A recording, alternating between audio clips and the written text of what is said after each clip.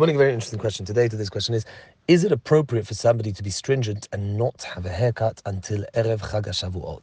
That is to say, even somebody who's been refraining from having a haircut from the very beginning of the Omer, is it good for them not to have a haircut until Erev Shavouot?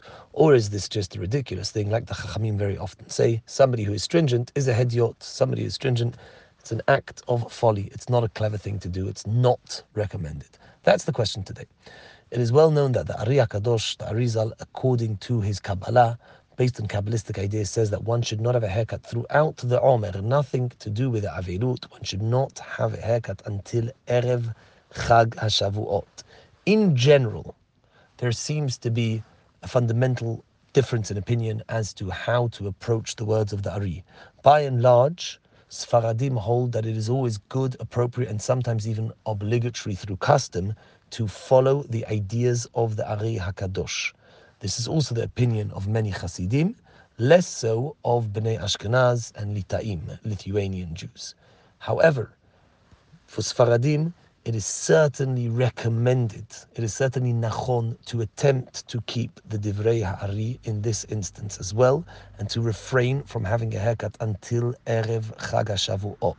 Sometimes the words of the Ari have been accepted as obligatory for Sfaradim. In this case, most Sfaradim are lenient and do not have a haircut, and do not refrain from having a haircut until Chag HaShavuot.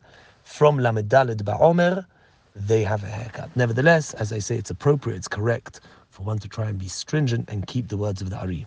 There is some controversy as to whether the minhag of the Ari, this Kabbalistic idea not to have a haircut until Erev Chag HaShavuot, there is some controversy as to whether that is inclusive of the beard or not.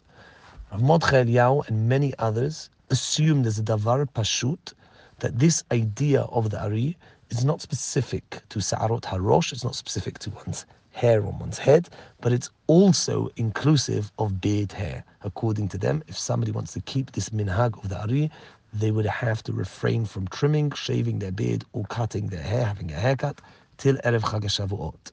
However, Chacham Ben Tzion Abba Shaul in his Sefer Or L'Tzion Chelek Gimel, he disagrees with this notion, and he says that the idea, the Kabbalistic idea of the Ari, has nothing to do with one's beard.